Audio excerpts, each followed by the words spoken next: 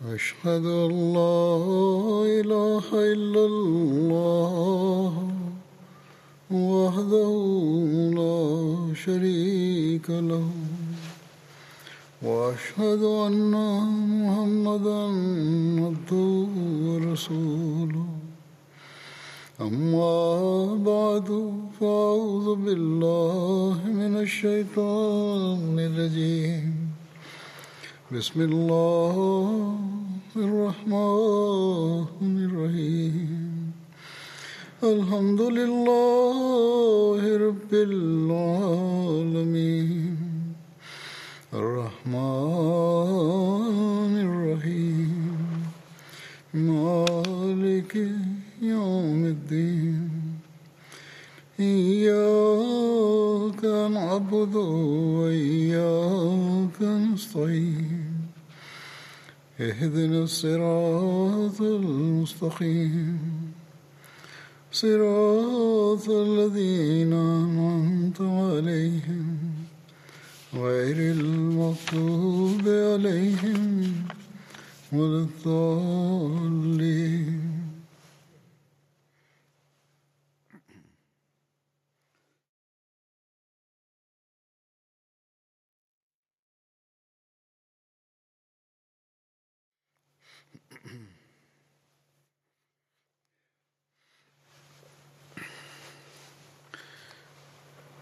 آج میں حضرت عثمان رضی اللہ عنہ کا ذکر شروع کروں گا، چند ہفتے تک یہ جاری رہے گا۔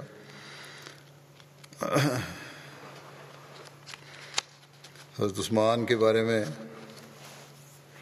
پہلی بات یہ یاد رکھنی چاہیے کہ خود جنگ بدر میں شامل نہیں ہوئے تھے، البتہ ان 8 خوش نصیب صحابہ میں شامل تھے جنہیں نبی اکرم صلی اللہ علیہ وسلم نے جنگ بدر کے مال غنیمت میں حصہ دے کر جو ہے جنگ میں شامل ہونا ہی قرار دیا تھا۔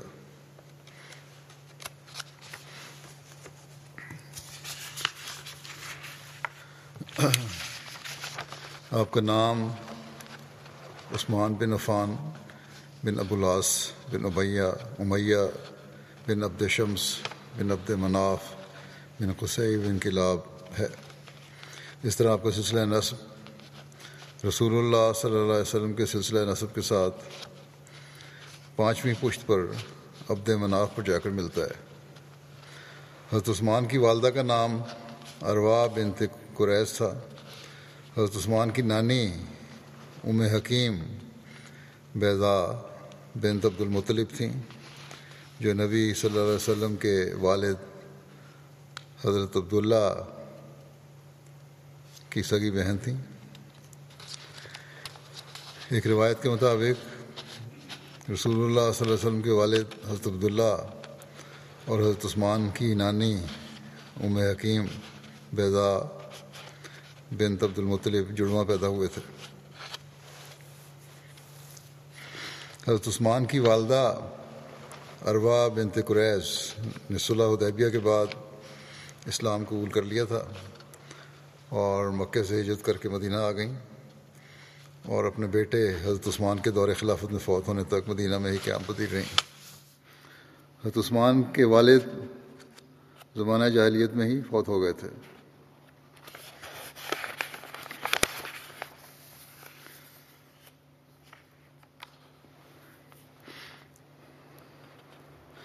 حضرت عثمان کی کنیت کے بارے میں کہا جاتا ہے کہ زمانہ جاہلیت میں حضرت عثمان کی کنیت ابو عمرو تھی۔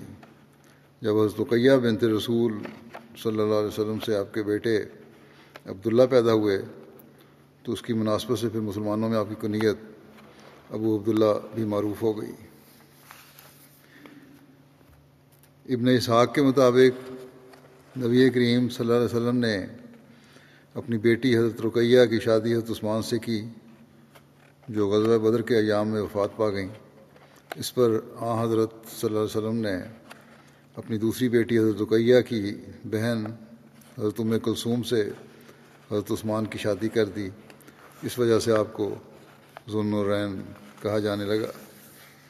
یہ بھی بیان کیا گیا ہے کہ آپ کو ذو النورین اس لیے کہا جاتا تھا کہ آپ ہر رات نماز تہجد میں بہت زیادہ تلاوت قرآن کریم کیا کرتے تھے، چونکہ قرآن نور ہے اور قیام اللیل بھی نور ہے، اس لیے آپ ذوالنورین یعنی دو نوروں والا کے لقب سے مشہور ہو گئے۔ یہ بھی ایک روایت ملتی ہے۔ حضرت عثمان کی ولادت کے بارے میں جو ایک صحیح قول کے مطابق حضرت عثمان عام الفیل کے 6 سال بعد مکے میں پیدا ہوئے، اور یہ بھی کہا گیا ہے کہ آپ طائف میں پیدا ہوئے تھے۔ آپ رسول اللہ صلی اللہ علیہ وسلم سے تقریباً 5 سال چھوٹے تھے۔ آپ کے قبول اسلام کے بارے میں بیان کیا جاتا ہے، جو یزید بن رومان روایت کرتے ہیں کہ ایک دفعہ حضرت عثمان بن عفان اور حضرت طلحہ بن عبید اللہ دونوں حضرت زبیر بن عوام کے پیچھے نکلے اور رسول اللہ صلی اللہ علیہ وسلم کی خدمت میں حاضر ہوئے۔ آپ نے ان دونوں کے سامنے اسلام کا پیغام پیش کیا اور انہیں قرآن کریم پڑھ کر سنایا اور انہیں اسلام کے حقوق کے بارے میں آگاہ کیا اور ان سے اللہ تعالیٰ کی طرف سے ملنے والی عزت و اکرام کا وعدہ کیا۔ اس پر وہ دونوں حضرت عثمان اور حضرت طلحہ ایمان لے آئے اور آپ کی تصدیق کی۔ پھر حضرت عثمان نے عرض کیا، یا رسول اللہ، میں حال ہی میں ملک شام سے واپس آیا ہوں۔ جب ہم معان اور زرقا مقام کے درمیان پڑاؤ کیے ہوئے تھے، معان اردن کے جنوب میں حجاز کی حدود کے قریب ایک شہر ہے، اور زرقا یہ معان کے ساتھ ہی واقع ہے۔ بہرحال کہتے ہیں وہاں ہم پڑاؤ کیے ہوئے تھے اور ہم سوئے ہوئے تھے کہ ایک منادی کرنے والے نے اعلان کیا کہ اے سونے والو جاگو، یقیناً احمد مکے میں ظاہر ہو چکا ہے۔ پھر جب ہم واپس پہنچے تو ہم نے آپ کے بارے میں سنا۔ حضرت عثمان رسول اللہ صلی اللہ علیہ وسلم کے دار ارقم میں داخل ہونے سے پہلے قدیمی اسلام لانے والوں میں سے تھے۔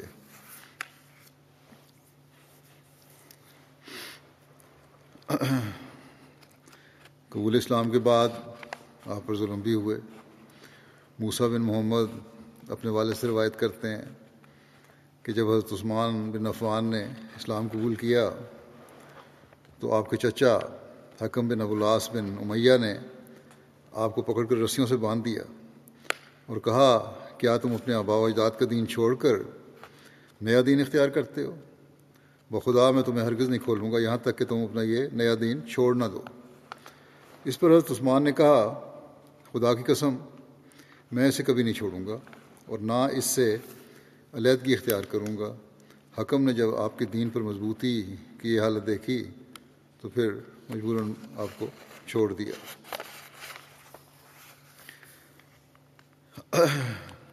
حضرت رقیہ سے جو آپ کی شادی ہوئی اس کا واقعہ یوں بیان کیا جاتا ہے کہ حضرت صلی اللہ علیہ وسلم کی دعویٰ نبوت سے پہلے حضرت رقیہ کا رشتہ ابو لہب کے بیٹے عتبہ سے اور ان کی بہن حضرت ام کلثوم کا رشتہ عتبہ کے بھائی عتیبہ سے ہو چکا تھا۔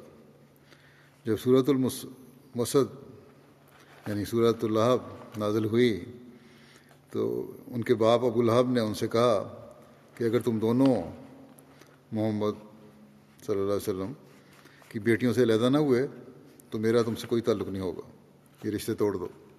اس پر ان دونوں نے رخصتی سے قبل ہی دونوں بہنوں کو طلاق دے دی۔ اس کے بعد حضرت عثمان بن عفان نے مکے میں ہی حضرت رقیہ سے شادی کر لی اور ان کے ساتھ حبشہ کی جانب ہجرت کی۔ حضرت رقیہ اور حضرت عثمان دونوں ہی خوبصورتی میں اپنی مثال آپ تھے۔ چنانچہ کہا جاتا ہے کہ آسن زوجین رآہما انسان رقیہ تو و زوجہا عثمان، سب سے خوبصورت جوڑا جو کسی انسان نے دیکھا ہو وہ حضرت رقیہ اور ان کے شوہر حضرت عثمان ہیں۔ عبد الرحمن بن عثمان قرشی سے روایت ہے کہ رسول اللہ صلی اللہ علیہ وسلم اپنی بیٹی کے گھر تشریف لائے۔ وہ اس وقت حضرت عثمان کا سرد ہو رہی تھیں۔ اس پر رسول اللہ صلی اللہ علیہ وسلم نے فرمایا، بیٹی ابو عبداللہ کے ساتھ اچھا برتاؤ کرتی رہو، یقیناً یہ میرے صحابہ میں اخلاق کے لحاظ سے مجھ سے سب سے زیادہ مشابہ ہیں۔ ابن اسحاق کہتے ہیں کہ جب رسول اللہ صلی اللہ علیہ وسلم نے دیکھا، ہجرت کے واقعہ کے بارے میں، کہ جب رسول اللہ صلی اللہ علیہ وسلم نے دیکھا کہ آپ کے صحابہ کو جو آزمائش پہنچ رہی تھی اور اللہ تعالیٰ کے ساتھ مقام و مرتبہ کی وجہ سے اور اپنے چچا ابو طالب کی وجہ سے آپ عافیت میں تھے، اور یہ یعنی آپ صلی اللہ علیہ وسلم تو عافیت میں تھے، اور یہ کہ آپ صلی اللہ علیہ وسلم جس آزمائش میں وہ تھے اسے روکنے کی، صحابہ جس آزمائش میں تھے اسے روکنے کی آپ کو قدرت اور طاقت نہیں رکھتے تھے۔ گو خود تو کچھ حد تک امن میں تھے، لیکن جو ظلم ہو رہے تھے صحابہ پر، ان ظلموں کو روکنے کی آپ میں طاقت نہیں تھی۔ اس پر آپ نے ان سے فرمایا، صحابہ سے، کہ اگر تم حبشہ کی سرزمین کی طرف نکلو، وہاں ایک ایسا بادشاہ ہے جس کے ہاں کسی ایک پر ظلم نہیں کیا جاتا، اور وہ سچائی کی سرزمین ہے، یہاں تک کہ اللہ تعالیٰ تمہیں اس آزمائش سے فراخی عطا فرما دے گا جس میں تم لوگ ہو۔ اس پر رسول اللہ صلی اللہ علیہ وسلم کے اصحاب فتنے کے خوف سے اور اپنے دین کے ذریعے اللہ تعالیٰ کی طرف فرار کے لیے اللہ تعالیٰ کی طرف فرار کے لیے حضرت صلی اللہ علیہ وسلم کے پاس سے حبشہ کی سرزمین کی طرف روانہ ہوئے۔ یہ اسلام میں ہونے والی پہلی ہجرت تھی۔ حبشہ کی طرف ہجرت کرنے والے صحابہ میں حضرت عثمان اپنی زوجہ حضرت رقیہ بنت رسول اللہ صلی اللہ علیہ وسلم کے ساتھ شامل تھے۔ حضرت انس روایت کرتے ہیں کہ حضرت عثمان حبشہ کی طرف ہجرت کے لیے نکلے تو ان کے ساتھ حضرت رقیہ بنت رسول صلی اللہ علیہ وسلم بھی تھیں۔ نبی صلی اللہ علیہ وسلم تک ان کی خبر پہنچنے میں تاخیر ہو گئی، پتہ نہیں لگ رہا تھا ہجرت کی ہے، کہاں تک پہنچے، کیا حال ہے، تو آپ باہر نکل کر متعلق خبر کا انتظار کرتے رہتے۔ پھر ایک عورت آئی اور اس نے آپ کو ان کے بارے میں بتایا۔ اس پر نبی صلی اللہ علیہ وسلم نے فرمایا کہ حضرت لوط علیہ السلام کے بعد عثمان وہ پہلا شخص ہے جس نے اپنے اہل کے ساتھ اللہ تعالیٰ کی راہ میں ہجرت کی ہے۔ حضرت سعد بیان کرتے ہیں کہ جب حضرت عثمان بن عفان نے ارض حبشہ کی طرف ہجرت کا ارادہ کیا تو رسول اللہ صلی اللہ علیہ وسلم نے انہیں فرمایا کہ رقیہ کو بھی ہمراہ لے جاؤ، میرا خیال ہے کہ تم میں سے ایک اپنے ساتھی کا حوصلہ بڑھاتا رہے گا، یعنی دونوں ہوں گے تو ایک دوسرے کا حوصلہ بڑھاتے رہو گے۔ پھر رسول اللہ صلی اللہ علیہ وسلم نے حضرت اسماء بنت ابو بکر کو فرمایا کہ جاؤ اور ان دونوں کی خبر لاؤ کہ چلے گئے ہیں، کہاں تک پہنچے ہیں، کیا حالات ہیں باہر کے۔ حضرت اسماء جب واپس آئیں تو حضرت ابو بکر بھی رسول اللہ صلی اللہ علیہ وسلم کے پاس موجود تھے۔ انہوں نے بتایا کہ حضرت عثمان ایک خچر پر پالان ڈال کر حضرت رقیہ کو اس پر بٹھا کر سمندر کی طرف نکل گئے ہیں۔ اس پر رسول اللہ صلی اللہ علیہ وسلم نے فرمایا، اے ابو بکر، حضرت لوط اور حضرت ابراہیم کے بعد یہ دونوں ہجرت کرنے والوں میں سب سے پہلے ہجرت کرنے والے ہیں۔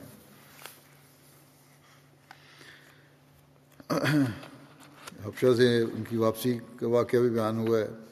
ابن اسحاق کہتے ہیں کہ رسول اللہ صلی اللہ علیہ وسلم کے جن صحابہ نے حبشہ کی طرف ہجرت کی تھی انہیں خبر پہنچی کہ مکہ والے اسلام لے آئے۔ اس پر یہ مہاجرین حبشہ سے مکہ کی طرف واپس لوٹے۔ جب وہ مکے کے قریب پہنچے تو انہیں معلوم ہوا کہ یہ خبر غلط تھی۔ اس پر یہ لوگ پوشیدہ طور پر یا کسی کی امان میں آ کر مکے میں داخل ہوئے۔ ان میں سے بعض تو ایسے تھے کہ جنہوں نے پھر مدینہ ہجرت کی اور بدر اور احد کی جنگ میں آپ کے ساتھ یعنی رسول پاک صلی اللہ علیہ وسلم کے ساتھ شریک ہوئے، اور بعض ایسے تھے جن کو کفار نے مکے میں ہی روک لیا اور وہ جنگ بدر وغیرہ میں شریک نہیں ہو سکے۔ حبشہ سے آ کر پھر مکے سے مدینہ ہجرت کرنے والوں میں حضرت عثمان اور ان کی بیوی حضرت رقیہ بنت رسول صلی اللہ علیہ وسلم بھی شامل تھیں۔ حضرت عثمان حبشہ میں چند سال رہے، یہ کتاب میں ایک جگہ یہ لکھا ہے کہ چند سال رہے۔ اس کے بعد جب بعض صحابہ قریش کے اسلام کی غلط خبر پا کر اپنے وطن واپس آئے تو حضرت عثمان بھی آ گئے۔ یہاں آ کر معلوم ہوا کہ یہ خبر جھوٹی ہے۔ اس بنا پر بعض صحابہ پھر حبشہ کی طرف لوٹ گئے، مگر حضرت عثمان مکے میں ہی رہے یہاں تک کہ مدینے کی ہجرت کا سامان پیدا ہو گیا، اور رسول اللہ صلی اللہ علیہ وسلم نے اپنے تمام صحابہ کو مدینہ کی طرف ہجرت کا ارشاد فرمایا تو حضرت عثمان بھی اپنے اہل و عیال کے ساتھ مدینہ تشریف لے گئے۔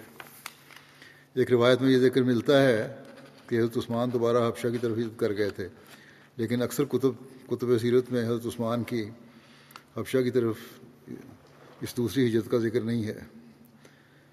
ویسے بھی ہجرت ثانیہ حبشہ ثانیہ کا جو پس منظر اور تفصیلات کتب سیرت و حدیث میں بیان ہوئی ہیں، محتاط سیرت نگار اس کو منوان اس طرح تسلیم نہیں کرتے، کیونکہ درایتاً ایسا ممکن نہیں ہے۔ چنانچہ ہجرت حبشہ کا ذکر کرتے ہوئے حضرت مرزا بشیر احمد صاحب نے جو اپنی تحقیق کی ہے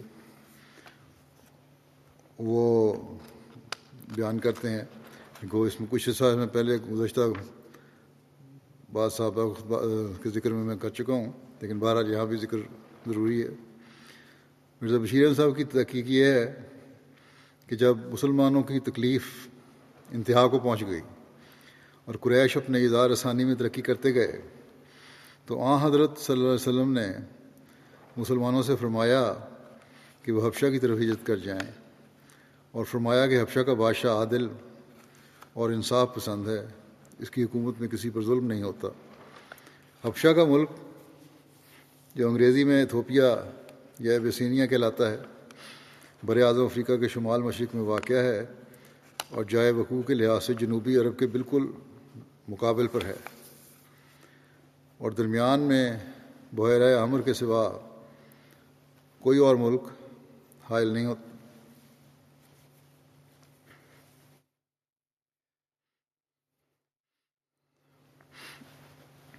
اس زمانے میں حبشہ میں ایک مضبوط عیسائی حکومت قائم تھی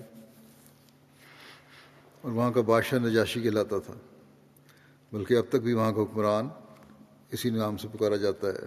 جب بشیر احمد صاحب نے لکھا حبشہ کے ساتھ عرب کے تجارتی تعلقات تھے، اور ان ایام میں حبشہ کا دارالسلطنت اکسوم تھا جو موجودہ شہر آڈوا کے قریب واقع ہے، اور اب تک ایک مقدس شہر کی صورت میں آواز چلاتا ہے۔ اکسوم ان دنوں میں ایک بڑی طاقتور حکومت کا مرکز تھا، اور اس وقت کے نجاشی کا ذاتی نام اسہمہ تھا، جو ایک عادل، بیدار مغز اور مضبوط بادشاہ تھا۔ بہرحال جب مسلمانوں کی تکلیف انتہا کو پہنچی تو حضرت صلی اللہ علیہ وسلم نے ان سے ارشاد فرمایا کہ جن سے ممکن ہو حبشہ کی طرف ہجرت کر جائیں۔ چنانچہ حضرت صلی اللہ علیہ وسلم کے فرمانے پر ماہ رجب 5 نبوی میں 11 مرد اور 4 عورتوں نے حبشہ کی طرف ہجرت کی۔ ان میں سے زیادہ معروف کے نام یہ ہیں: حضرت عثمان بن عفان اور ان کی زوجہ رقیہ بنت رسول اللہ صلی اللہ علیہ وسلم، عبد الرحمن بن عوف، زبیر بن عوام، ابو حذیفہ بن عتبہ، عثمان بن مظعون، مصعب بن عمیر، ابو سلمہ بن عبد الاسد اور ان کی زوجہ ام سلمہ۔ یہ بشیر احمد لکھتے ہیں کہ یہ ایک عجیب بات ہے کہ ان ابتدائی مہاجرین میں زیادہ تعداد ان لوگوں کی تھی جو قریش کے طاقتور قبائل سے تعلق رکھتے تھے، اور کمزور لوگ کم نظر آتے ہیں، جس سے 2 باتوں کو پتہ چلتا ہے۔ اول یہ کہ طاقتور قبائل سے تعلق رکھنے والے لوگ بھی قریش کے مظالم سے محفوظ نہ تھے۔ دوسرے یہ کہ کمزور لوگ مثلاً غلام وغیرہ اس وقت ایسی کمزوری اور بے بسی کی حالت میں تھے کہ ہجرت کی بھی طاقت نہیں رکھتے تھے۔ جب یہ مہاجرین جنوب کی طرف سفر کرتے ہوئے شعیبہ پہنچے، جو اس زمانے میں عرب کی ایک بندرگاہ تھی، تو اللہ تعالیٰ کا ایسا فضل ہوا کہ ان کو ایک تجارتی جہاز مل گیا جو حبشہ کی طرف روانہ ہونے کو تیار کھڑا تھا۔ چنانچہ یہ سب امن سے اس میں سوار ہو گئے اور جہاز روانہ ہو گیا۔ قریش مکہ کو ان کی ہجرت کا علم ہوا تو سخت برہم ہوئے کہ یہ شکار مفت ہاتھ سے نکل گیا، چنانچہ انہوں نے ان مہاجرین کا پیچھا کیا، مگر جب ان کے آدمی ساحل پر پہنچے تو جہاز روانہ ہو چکا تھا، اس لیے خائب و خاصر واپس لوٹے۔ حبشہ پہنچ کر مسلمانوں کو نہایت امن کی زندگی نصیب ہوئی اور خدا خدا کر کے قریش کے مظالم سے چھٹکارا ملا۔ لیکن جیسا کہ بعض مورخین نے بیان کیا ہے، ابھی ان مہاجرین کو حبشہ میں گئے زیادہ عرصہ نہیں گزرا تھا کہ اٹھتی ہوئی افواہ ان تک پہنچی کہ تمام قریش مسلمان ہو گئے ہیں، مکے میں اب بالکل امن و امان ہے۔ اس خبر کا یہ نتیجہ ہوا کہ اکثر مہاجرین بلا سوچے سمجھے واپس آ گئے۔ جب یہ لوگ مکہ کے پاس پہنچے تو معلوم ہوا کہ یہ خبر غلط تھی۔ اب ان کے لیے بڑی مصیبت کا سامنا تھا۔ بالآخر بعض تو راستہ میں سے ہی واپس لوٹ گئے اور بعض چھپ چھپ کر یا کسی ذی اثر اور طاقتور شخص کی حمایت میں ہو کر مکے میں آ گئے۔ یہ شوال 5 نبی کا واقعہ ہے، یعنی آغاز ہجرت اور مہاجرین کی واپسی کے درمیان صرف 2.5-3 ماہ کا فاصلہ ہے۔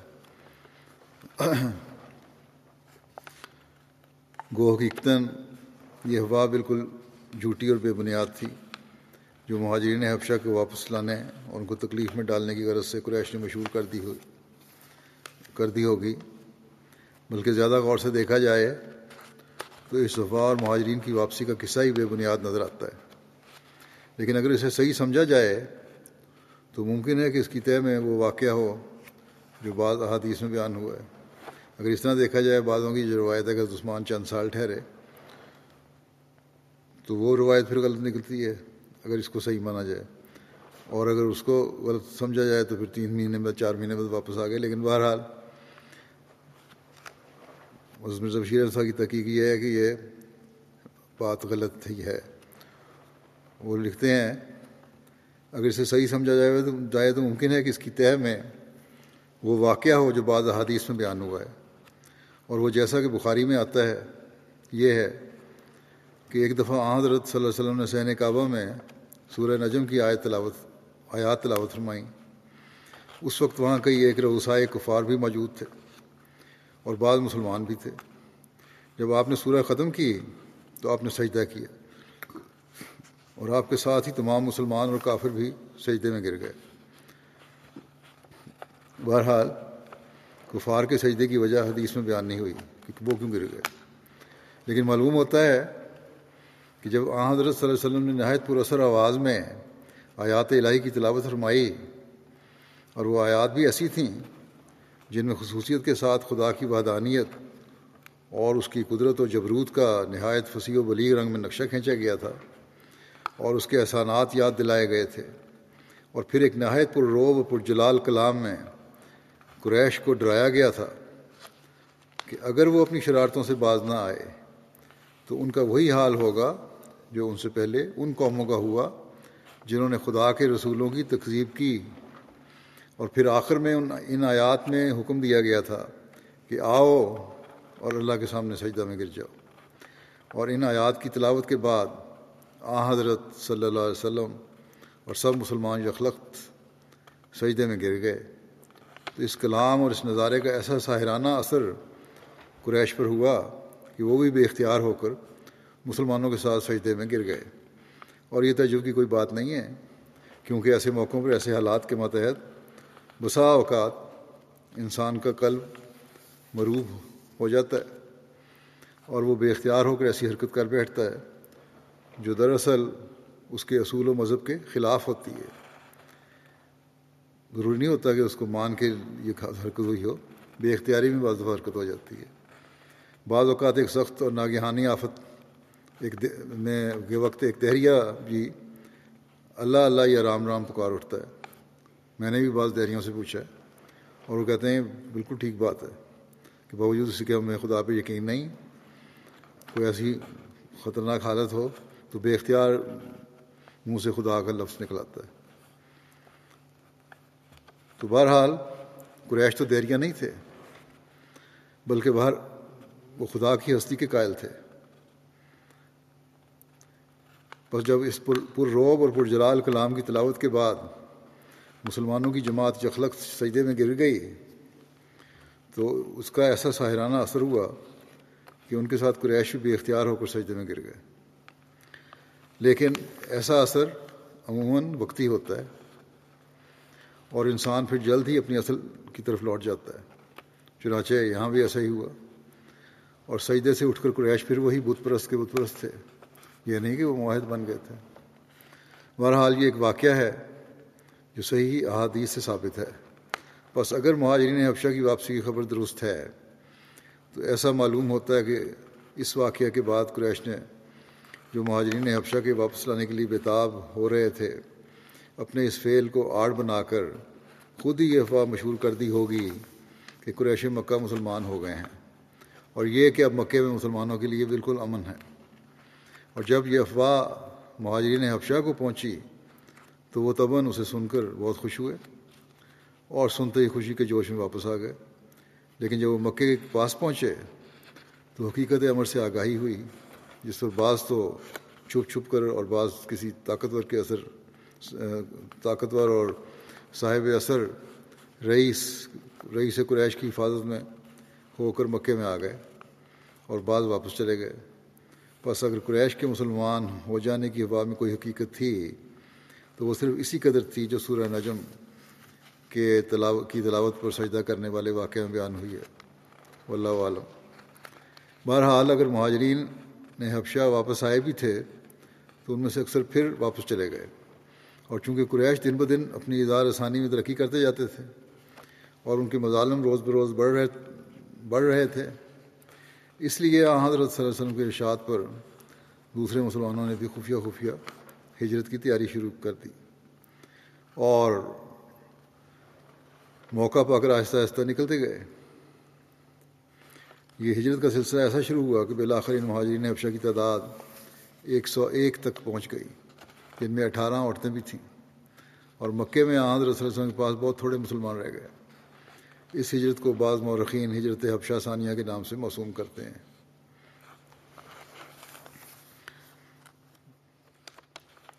پھر حضرت بشیر احمد صاحب اپنا ایک تجزیہ بیان کرتے ہوئے بیان فرماتے ہیں کہ ایک اور بات ہے جو اس افواہ اور مہاجرین کی واپسی کے قصے کو سرے سے ہی مشتبہ کر دیتی ہے، اور وہ یہ کہ تاریخ میں ہجرت حبشہ کے آغاز کی تاریخ رجب 5 نوی اور سجدے کی تاریخ رمضان 5 نوی بیان ہوئی ہے، اور پھر تاریخ میں ہی یہ بات بیان ہوئی ہے کہ اس افواہ کے نتیجے میں مہاجرین حبشہ کی واپسی شوال 5 نوی میں ہوئی تھی۔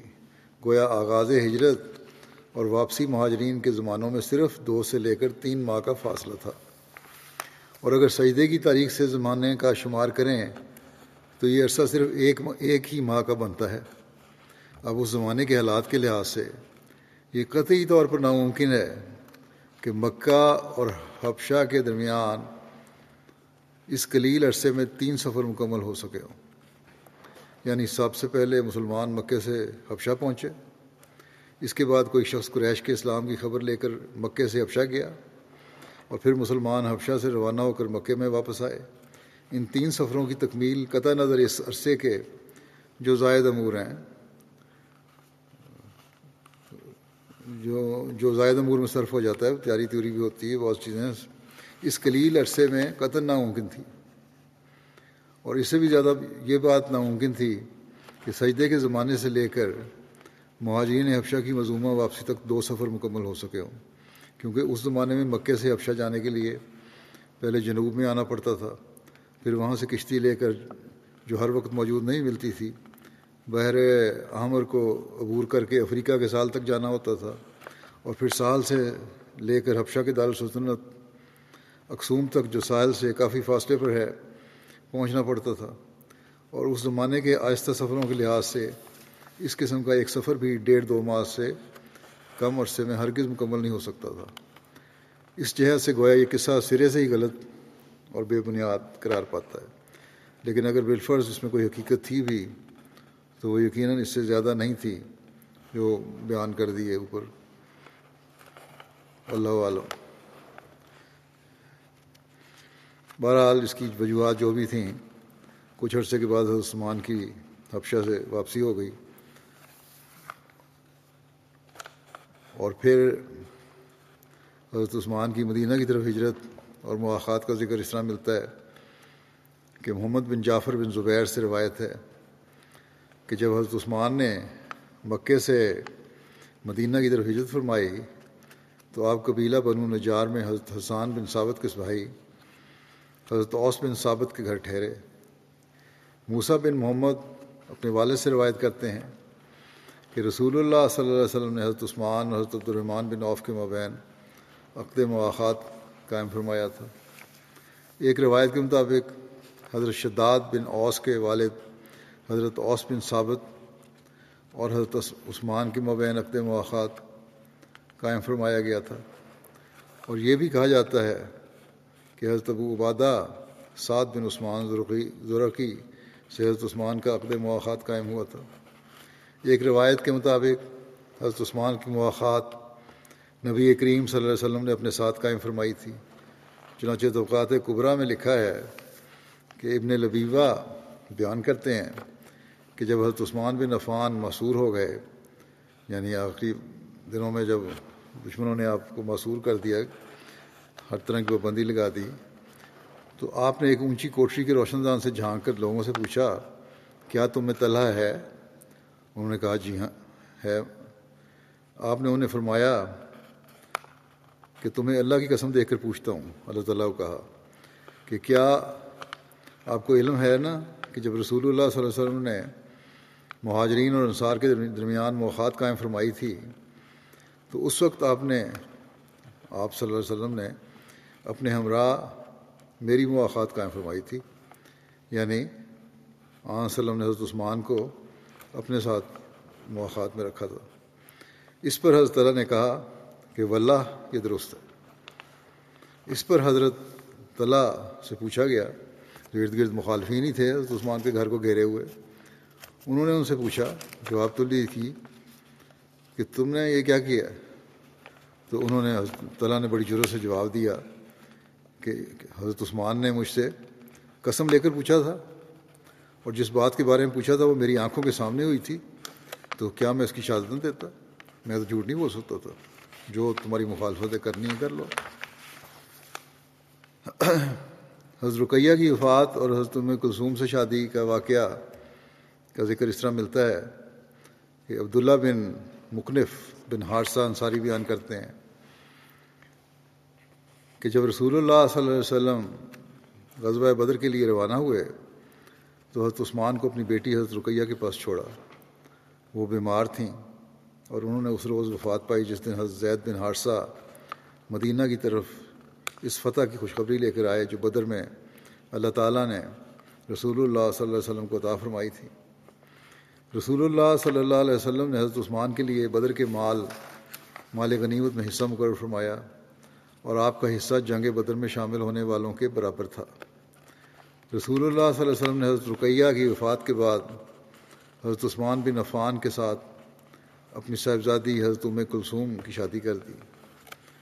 حضرت ابو ہریرہ سے روایت ہے کہ نبی صلی اللہ علیہ وسلم حضرت عثمان سے مسجد کے دروازے پر ملے اور فرمانے لگے کہ عثمان، یہ جبریل ہیں، انہوں نے مجھے خبر دی ہے کہ اللہ تعالیٰ نے ام کلثوم کا نکاح رقیہ جتنے حق مہر پر اور اس سے تمہارے حسن سلوک پر تمہارے ساتھ کر دیا، یعنی دوسری بیٹی کا نکاح بھی اللہ تعالیٰ نے کہا کہ حضرت عثمان سے کر دیا جائے۔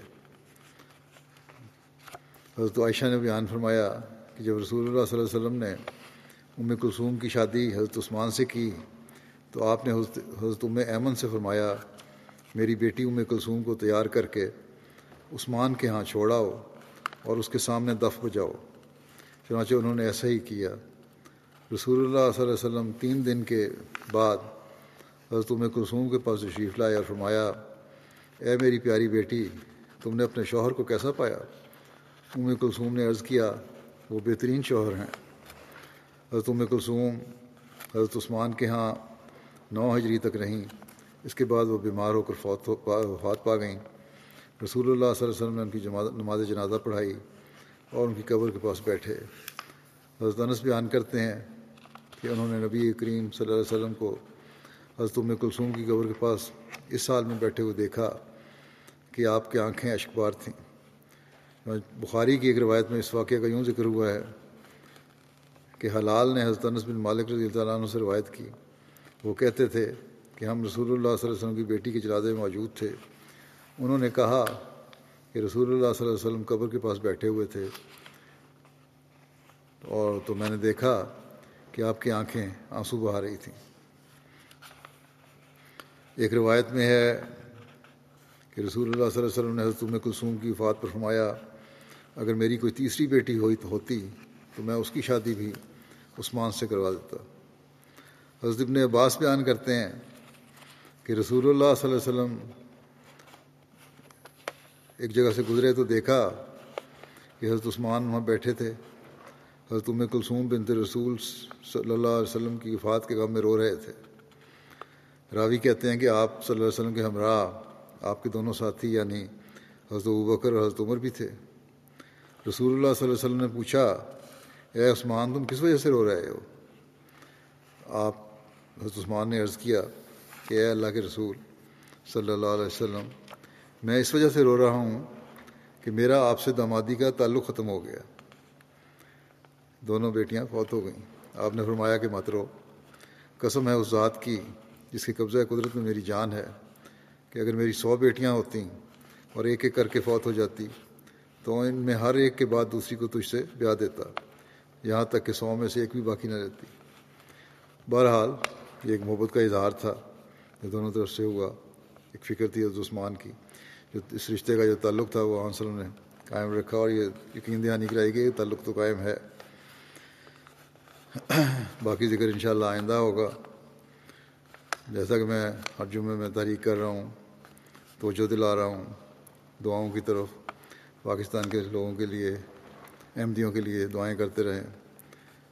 مخالفین تو اپنی طرف سے اپنے روم میں دائرہ تنگ کر رہے ہیں لیکن ان کو نہیں پتہ کہ ایک بالا ہستی بھی ہے خدا تعالیٰ بھی ہے جس کی تقدیر بھی چل رہی ہے اور اس کا دائرہ بھی ان کے اوپر تنگ ہو رہا ہے. اور وہ دائرہ جب تنگ ہوتا ہے تو پھر اس سے کوئی فرار نہیں ہو سکتی.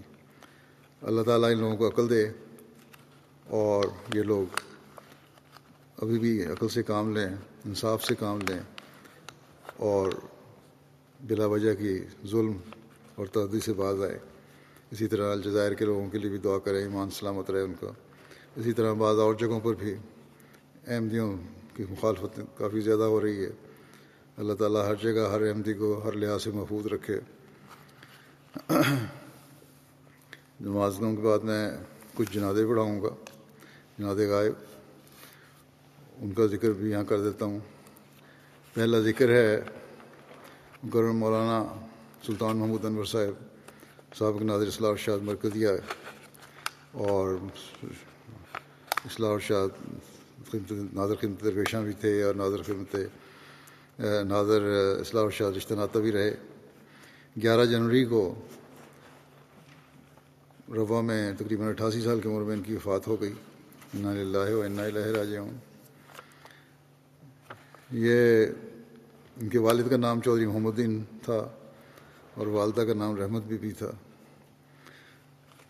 ان کے والد نے 1928 میں حضرت خلیفہ ثانی کی ہاتھ پہ بیعت کی تھی اور احمدیت میں داخل ہوئے تھے. حضرت مولانا سلطان محمود انور صاحب آپ کے اکلوتے بیٹے تھے. مولانا سلطان محمود انور صاحب نے مڈل تک تعلیم حاصل کرنے کے بعد ریل میں وقف کر کے 1946 میں مدرسہ احمدیہ قادیان میں داخلہ لے لیا. پاکستان بننے کے بعد احمد نگر میں جامعہ احمدیہ میں چلے گئے جہاں سے 1952 میں مولوی فاضل کا امتحان دیا اور اپریل 1956 میں جامعہ احمدیہ سے شاہد کی ڈگری حاصل کی.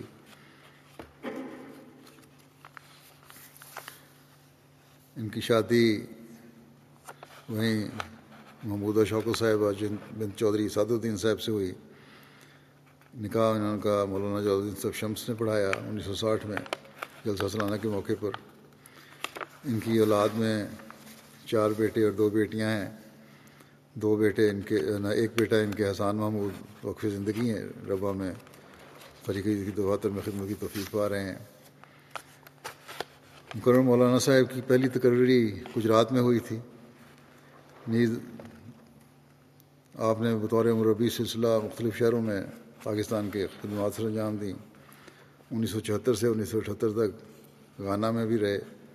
یہ اس دور میں جب میں بھی وہاں تھا، یہ تھے وہاں، اور میں نے دیکھا ہے کہ بڑی بے نفس ہو کے وہاں انہوں نے خدمت کی. 1982 سے 1983 تک سیکرٹری مجلس کارپرداز بھی رہے یہ. پھر صدر مجلس کارپرداز مقرر ہوئے 83 میں. 1983 سے 98 تک ناظر اصلاح و ارشاد مرکزیہ رہے. پھر اس کے بعد 2011 تک ناظر خدمت درویشاں رہے. پھر 2011 سے 17 تک ناظر رشتہ ناطہ رہے، اور بیماری کی وجہ سے 2017 میں ریٹائر ہو گئے تھے. ان کو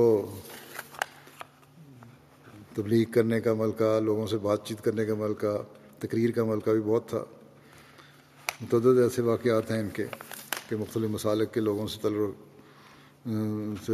رکھنے والے لوگوں سے اور علماء سے ان کی اختلافی مسائل پر گفتگو ہوتی اور بڑے ٹھوس اور علمی جواب دیتے. بڑے اچھے مقرر تھے، جیسا کہ میں نے کہا. سامعین کو، سننے والوں کو اپنی طرف کھینچ لیتے تھے. مربیان جو ان کے ساتھ کام کرنے والے ہیں وہ بھی یہی لکھتے ہیں کہ ہمیں ساتھ لے کر چلنے والے تھے. ہر ایک نے یہی لکھا کہ انتہائی شفقت کا سلوک ہم سے فرماتے تھے، اور خود بھی تہجد اور عبادت کرنے والے لوگوں کو، مربیان کو بھی خاص طور پر تہجد اور عبادت کی تلقین کیا کرتے تھے. خلافت سے وفا اور اطاعت کا ایک غیر معمولی معیار تھا ان کا. بعض ابتلاء بھی آیا ان پہ خلافت رابعہ میں ذرا سا، لیکن کامل اطاعت کے ساتھ انہوں نے وہ دور گزارا اور ماتحت رہ کر بھی کام کیا. بلکہ ان کو کسی نے کہا بھی کہ آپ پہلے ناظر تھے، اب آپ کو ناظر کے بجائے کسی ناظر کے ماتحت کام کرنا پڑ رہا ہے. تو انہوں نے کہا کہ مجھے مربیان نے بھی لکھا ہے، ان کی ایک بیٹی نے بھی لکھا تھا کہ خلیفہ وقت زیادہ بہتر جانتے ہیں کہ کس کی کہاں کیا ضرورت ہے. میں نے وقف کیا ہوا ہے، مجھے چاہے جھاڑو دینے پہ لگا دیا جائے، میں تو وہی کام کروں گا جس کا خلیفہ وقت کا ارشاد ہے. اور اللہ تعالیٰ نے پھر بہتر حالات کیے اور ان کی اس کامل وفا اور اطاعت کے نمونے کو میں سمجھتا ہوں قبولیت کا رنگ ملا، اور پھر ان کو دوبارہ صدر احمدیہ کے ممبر بھی بنے اور ناظر بھی بنے. جہاں بھی رہے امیر کے ساتھ مکمل ان کا تعاون اور اطاعت کا نمونہ ہوتا تھا، کراچی میں بھی اور دوسری جگہوں پہ بھی. تو اللہ تعالیٰ ان سے مغفرت اور رحم کا سلوک فرمائے، ان کی اولاد کو بھی ان کی نیکیوں کو جاری رکھنے کی توفیق عطا فرمائے. آپ نے بعض علمی کام بھی کیے ہوئے ہیں، تصنیفات لکھی ہیں. ایک ان کی تصنیف ہے کلمہ طیبہ کی عظمت کا قیام، احمدی کی پہچان. دوسری کتاب ہے ان کی اللہ تعالیٰ، حضرت محمد مصطفیٰ صلی اللہ علیہ وسلم، قرآن کریم اور خانہ کعبہ. پھر ایک کتاب ہے ان کی جماعت احمدیہ کی تعداد کا مسئلہ. پھر ایک کتاب ہے نفاذ شریعت میں ناکامی کے اسباب. پھر ان کی ایک کتاب ہے توہین رسالت کی سزا. بہرحال یہ ان کی تصانیف ہیں. علمی کام بھی انہوں نے کیے، جیسا کہ میں نے کہا وہ ٹھوس کام کرنے والے تھے. اللہ تعالیٰ ان سے رحم اور مغفرت کا سلوک فرمائے. دوسرا جنازہ ہے مولانا محمد عمر صاحب، سابق ناظر اصلاح ارشاد مرکزیہ قادیان کا، جو پی کے ابراہیم صاحب کے بیٹے تھے. 21 جنوری کو ان کی بھی وفات ہوئی ہے 87 سال کی عمر میں. انا للہ و انا الیہ راجعون. مرحوم کا تعلق کیرالہ سے تھا. ان کے والد ابراہیم کٹی صاحب تھے جو جماعت کے سخت مخالفین اور معاندین میں سے تھے. ان کے مولانا صاحب کی ولادت سے 10 سال پہلے موصوف تجارت کے سلسلے میں ان کے والد تجارت کے سلسلے میں بمبئی گئے. ان دنوں بمبئی میں کافی احمدی تجارت کرتے تھے. بمبئی میں مالابار کے ہی بعض احمدیوں نے ان کی احمدیوں سے ان کی ملاقات ہوئی اور عقائد احمدیوں کے متعلق تبادلہ خیال ہوا. اور 1924 میں جب حضرت خلیفہ ثانی بمبئی تشریف لے گئے، اس وقت حضور کے دست مبارک پر موصوف کو بیعت کر کے سلسلہ میں داخل ہونے کا شرف حاصل ہوا۔ بعد ازاں ان کو قادیان میں بھی زیارت کی توفیق ملی۔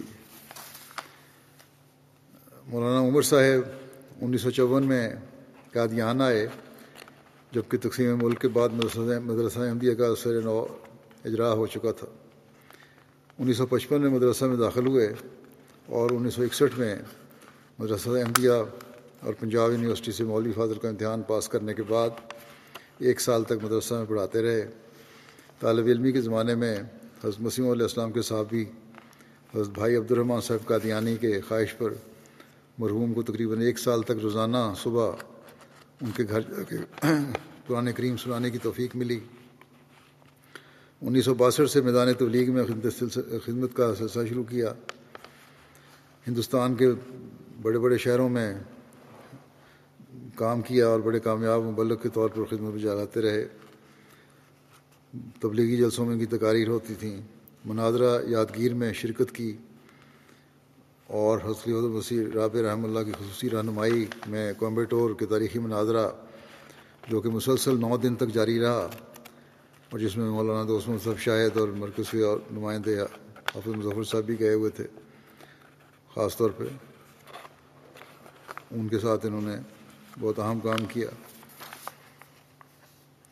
حضرت خلیفۃ المسیح رابع نے ان کے جو ایک جگہ ان کے کام کو سراہتے ہوئے اپنے خطبے میں فرمایا تھا کہ بعض جماعتیں ہیں جہاں ایک ہی آدمی ہے جو فوری طور پر اکیلا سارا بوجھ اٹھاتا ہے اور تراجم کر کے پھر ان کو کثرت سے شائع کرتا ہے، یعنی خطبات کا ترجمہ کر کے فوری طور پر۔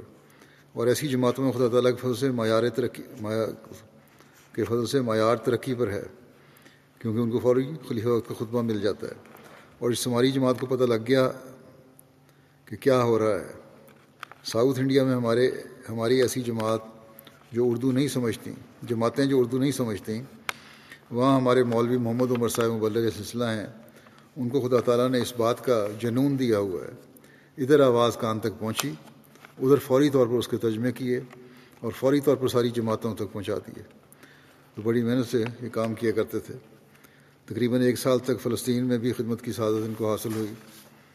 قرآن کریم اور حضرت مسیح علیہ السلام کی متعدد کتب اور رسالوں کی ملیالم اور تامل ترجمہ کرنے کی توفیق ملتی رہی۔ 2007 میں جب ان کو میں نے ناظر اصلاح ارشاد مرکزیہ مقرر کیا اور پھر ایڈیشنل ناظر اصلاح ارشاد تعلیم القرآن اور رخ عادی مقرر کیا، اور پھر بطور نائب ناظر اعلیٰ بھی خدمت کی توفیق ملی، تو بڑے آسن رنگ میں انہوں نے تمام خدمات سر انجام دیں۔ مدرسہ احمدیہ سے فارغ ہونے کے بعد مجموعی طور پر مرحوم کو 53 سال تک سلسلہ کی خدمت کی توفیق ملی۔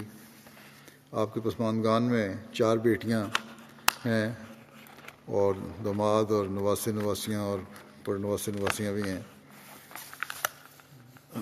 جب جنون تھا ان کو ایک جماعت کی خدمت کا، جب فیملی کے ساتھ بھی ذاتی سفر پہ جایا کرتے تھے تو سفر کے دوران بھی اب جماعتی کاموں اور خصوصاً ترجمہ وغیرہ کے کاموں میں مشغول رہتے تھے۔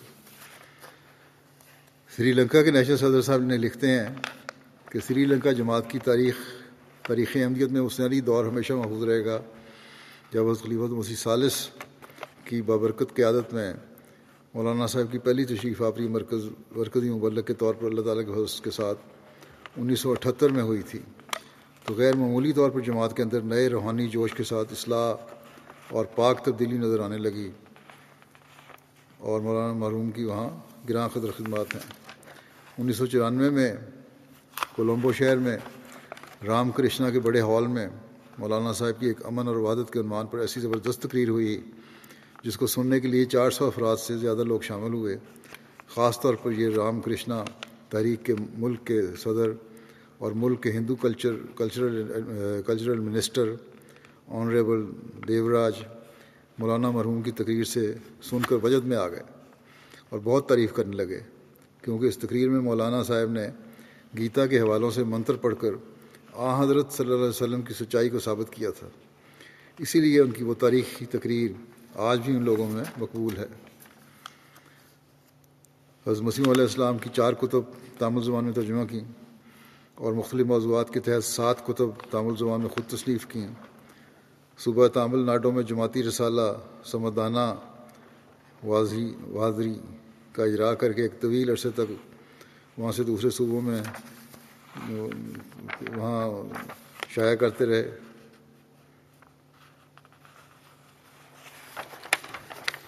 اللہ تعالیٰ مرحوم سے مغفرت و رحم کو سلوک فرمائے، درجات بلند کرے، ان کی اولاد کو بھی کامل وفا کے ساتھ جماعت سے تعلق رکھنے کی توفیق دے۔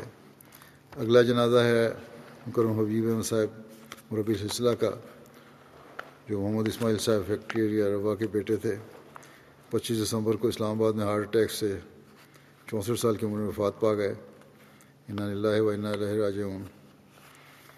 1979 میں جامعہ پاس کیا تھا انہوں نے، اس کے بعد پاکستان کے مختلف اضلاع میں ان کو توفیق ملی کام کی۔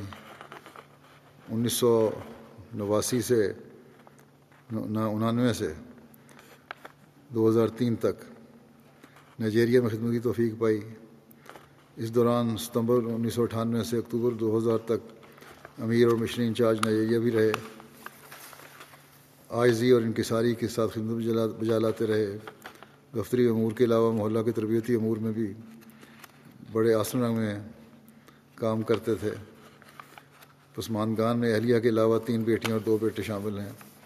اللہ تعالیٰ ان سے مغفرت و رحم کو سلوک فرمائے اور ان کی اولاد کو بھی وفات سے جماعت سے تعلق قائم رکھنے کی توفیق عطا فرمائے۔ اگلا جنازہ ہے مکرم بدر الرحمان صاحب کا، جو کچھ عرصے سے کارکن وکالت مال UK تھے۔ 3 جنوری کو بقضاء الہی وفات پا گئے۔ انا للہ و انا الیہ راجعون۔ نہایت مخلص اور محنتی کارکن تھے۔ 1944 میں امرتسر میں پیدا ہوئے، پیدائشی احمدی تھے۔ ان کو خدام الحمدیہ جب اپنی سروس کر رہے تھے تو قائد ضلع کوئٹہ کی خدمت کی توفیق ملی۔ پھر انصار اللہ بلوچستان کے ناظم بھی رہے۔ ان پہ 1986 میں ایک جماعتی کیس بھی ہوا جس کے تحت یہ اسیر راہ مولا بھی رہے، اور 1995 سے 99 تک وکالت مال اول روا میں خدمت سر انجام دی۔ یہاں لندن آ گئے تو رکیم پریس میں، اور پھر 17 سال وکالت مال ایڈیشنل وکالت مال لندن میں ان کو خدمت کی توفیق ملی۔ اللہ تعالیٰ ان سے مغفرت و رحم کا سلوک فرمائے۔ اگلا جنازہ ہے مکرم منصور احمد تحصیر صاحب کا، جو مولوی محمد احمد نعیم صاحب مربی سلسلہ کے بیٹے تھے اور کارکن تھے شعبہ احتساب وزارت الامور عامہ روا میں۔ یہاں لندن اپنے بیٹے کے پاس آئے ہوئے تھے کہ 30 دسمبر کو 70 سال کی عمر میں بقضاء الہی وفات پا گئے۔ انا للہ و انا الیہ راجعون۔ آپ نے زندگی تقریباً 25 سال خدمت دین کے لیے جماعتی کارکن کی حیثیت سے مختلف دفاتر میں خدمت کی توفیق پائی۔ نہایت درجہ بالنثار، دیندار اور شفیق انسان تھے۔ خلافت کے ساتھ والہانہ محبت کرنے والے تھے، دوسروں کو بھی اس کی تلقین کرتے رہتے تھے۔ تحمل اور بردباری سے معاملات کو حل کرتے تھے۔ عموماً جو پیچیدہ معاملات ہوتے تھے وہ آپ کے سپرد کیے جاتے تھے، اور بعض اوقات فریقین غصے اور طیش کے جذبات سے مغلوب ہو کر دفتر آتے تھے، لیکن آپ کی محبت اور پیار سے ان کے جذبات اور غصے کو اپنے کنٹرول کر لیتے تھے اور معاملہ یہ حل کر دیا کرتے تھے۔ جماعتی خدمت کا اس قدر جذبہ تھا کہ ان کی اہلیہ نے لکھا ہے کہ آپ کی بیٹی ڈاکٹر فاریہ منصور کی دعوت ولیمہ کی تھی۔ اس روز یہ صبح تیار ہو کے دفتر کے لیے نکلنے لگے تو اہلیہ نے کہا کہ شادی والا گھر ہے، آج تو چھٹی کر لیں۔ انہوں نے جواب دیا کہ دعوت کا وقت 2 بجے ہے، وقت ضائع کرنے کی ضرورت ہے، میں سے دفتر جا رہا ہوں، اس وقت آ جاؤں گا۔ افسران بالا کے ساتھ عزت و احترام سے پیش آتے۔ اگر کسی معاملہ میں اختلاف رائے ہوتی تو ادب کے تقاضوں کو ملحوظ رکھتے اور ہمیشہ اپنی رائے پیش کرتے۔ پسماندگان میں ان کی اہلیہ رخشندہ صاحبہ، 2 بیٹے اور 2 بیٹیاں شامل ہیں۔ اللہ تعالیٰ ان سے مغفرت و رحم کو سلوک فرمائے۔ بچپن سے میں ان کو جانتا ہوں، میرے ساتھ پڑھا کرتے تھے یہ۔ ہمیشہ میں نے دیکھا ہے ان میں بڑی شرافت تھی اور ہنسنا اور مذاق کرنے والی طبیعت، کبھی غصہ نہیں آنا، کبھی لڑائی نہیں کرنی، اور وہی بات پھر ان میں آخر تک رہی، جس کا وجہ سے پھر یہ لوگوں میں صلح اور صفائی کرانے میں بھی اہم کردار ادا کرتے رہے۔ اگلا جنازہ ہے ذکر ہے ڈاکٹر عیدی ابراہیم موانگا صاحب تنزانیہ کا، جو 9 دسمبر کو 73 سال کی عمر میں وفات پا گئے۔ انا للہ و انا الیہ راجعون۔ میڈیکل کے شعبہ میں مکریرے یونیورسٹی یوگنڈا میں داخلہ حاصل کیا اور اللہ کے فضل سے ایسٹ افریقہ کے پہلے لوکل احمدی ڈاکٹر ہونے کا اعزاز بھی حاصل کیا۔ ڈاکٹر صاحب نے اپنی جوانی میں ہی بیعت کرنے کی سعادت حاصل کی۔ اسکول کے زمانہ سے ہی مذہبی امور کی تقریبات میں شامل ہوتے تھے۔ نام نہاد اسلامی اسکالرز کی طرف سے جماعت احمدیہ پر بے پناہ اعتراضات کی وجہ سے ان کے دل میں جماعت کے بارے میں جاننے کا شوق پیدا ہوا۔ اسی زمانے میں ان کی ملاقات مبلغ سلسلہ شیخ ابو طالب ساندھی صاحب سے ہوئی، جو ان کے رشتہ دار بھی تھے۔ جب ان سے ان اعتراضات کے بارے میں بات چیت ہوئی تو شیخ صاحب نے تفصیلی طور پر نہ صرف ان من گھڑت اعتراضات کے جواب سے آگاہ کیا، بلکہ انہیں جماعت احمدیہ کی طرف سے شائع کردہ سواحیلی ترجمہ القرآن اور دیگر کتب بھی دکھائیں۔ ان کتب کا مطالعہ کرنے کے بعد ڈاکٹر صاحب نے بیعت کر لی۔ اللہ کے فضل سے انہوں نے اپنے عہد بیعت کو آخری دم تک نبھایا۔ ہر وقت ہر طبقے کے لوگوں کو اسلام اور احمدیت کا پیغام پہنچانے میں لگے رہتے۔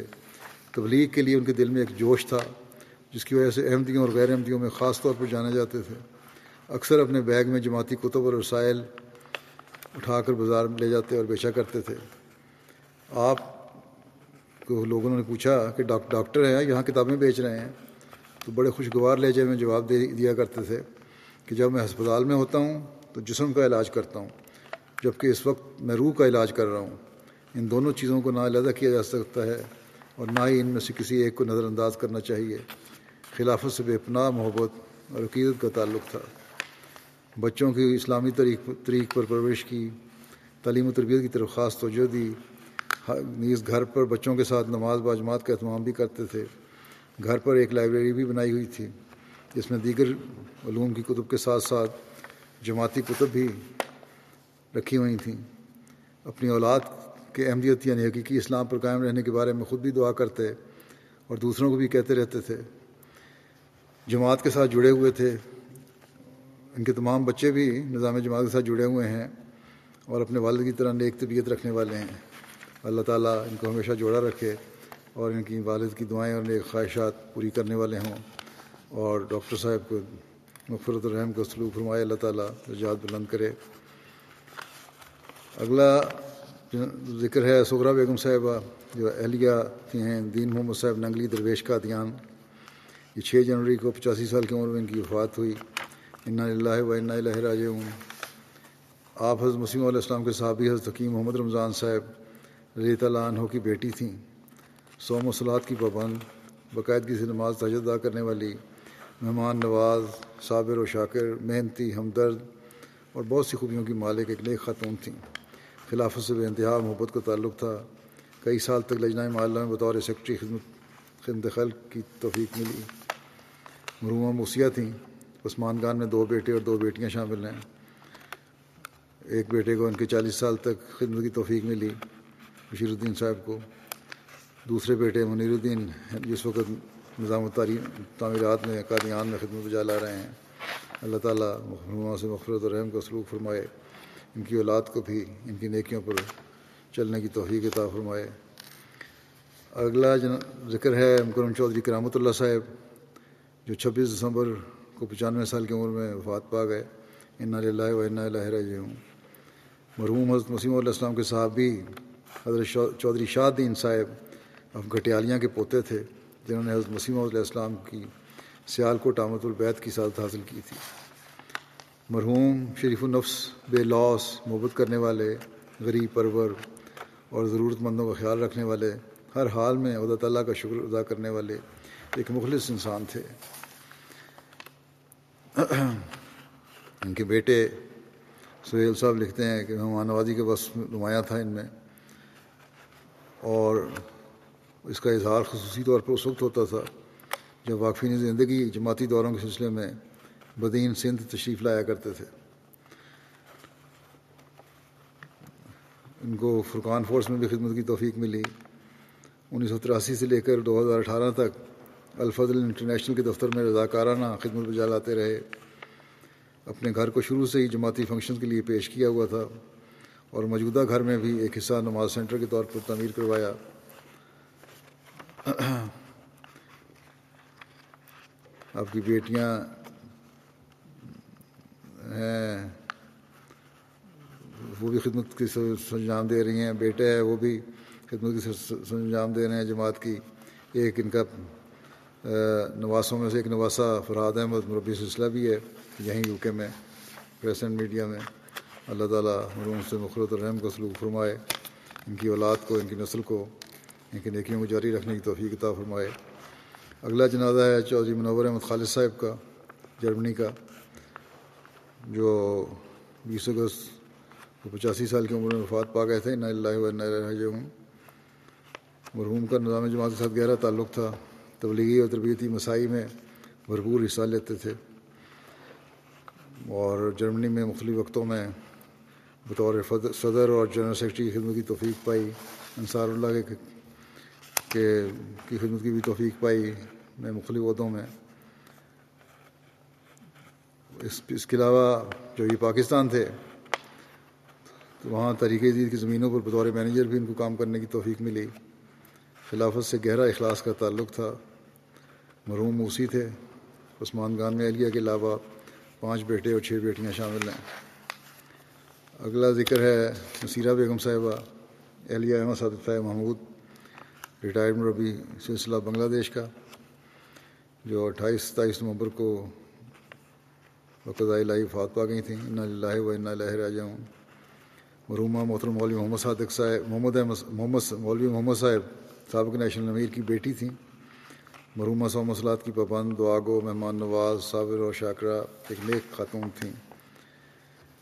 رمضان میں باقاعدگی کے ساتھ قرآن کریم کی تلاوت کیا کرتی تھیں، ختم کرتی تھیں نیکیوں، اور اس کے علاوہ اور بہت ساری نیکیوں، خوبیوں اور نیکیوں کی حامل تھیں. اللہ تعالیٰ مرحومہ سے مغفرت رحم کو سلوک فرمائے. اگلا ذکر ہے رفیع الدین بٹ صاحب کا، جو 6 دسمبر کو 92 سال کی عمر میں وفات پا گئے تھے. انا للہ و انا الیہ راجعون. آپ حضرت مولوی خیر الدین صاحب بھی حضرت مسیح علیہ السلام کے بیٹے تھے. اللہ تعالیٰ کے فضل سے آپ نے جوانی میں نظام وصیت میں شامل ہونے کی توفیق پائی. مختلف مقامات پر جماعتی خدمات کا موقع ملا. بدوم علی ضلع ناروال کے صدر جماعت اور امیر حلقہ واکینٹ بھی رہے. واکینٹ جماعت کے صدر بھی رہے. اسیر راہ مولا ہونے کا بھی ان کو اعزاز ملا. پسماندگان میں 4 بیٹیاں اور 1 بیٹا شامل ہیں، اور ان کے ایک داماد نسیم احمد صاحب نائجیریا میں بطور مبلغ خدمت کی توفیق پا رہے ہیں. اللہ تعالیٰ مرحوم سے مغفرت اور رحم کا سلوک فرمائے. ان تمام مرحومین کے درجات بلند کرے، اپنے پیاروں کے قرب میں جگہ دے. نماز کے بعد جیسا کہ میں نے کہا ان کی نماز جنازہ غائب ادا کروں گا.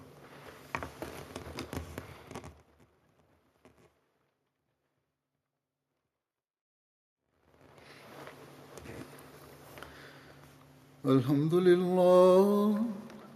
لله نحمده ونستعينه ونستغفره ونؤمن به ونتوكل عليه ونعوذ بالله من شرور أنفسنا ومن سيئات أعمالنا. من يهده الله فلا مضل له ومن يضلل فلا هادي له. ونشهد أن لا إله إلا الله ونشهد أن محمدا عبده ورسوله. عباد الله رحمكم الله، إن الله يأمر بالعدل والإحسان وإيتاء ذي القربى وينهى عن الفحشاء والمنكر والبغي يعظكم لعلكم تذكرون. اذكروا الله يذكركم وادعوه يستجب لكم ولذكر الله أكبر.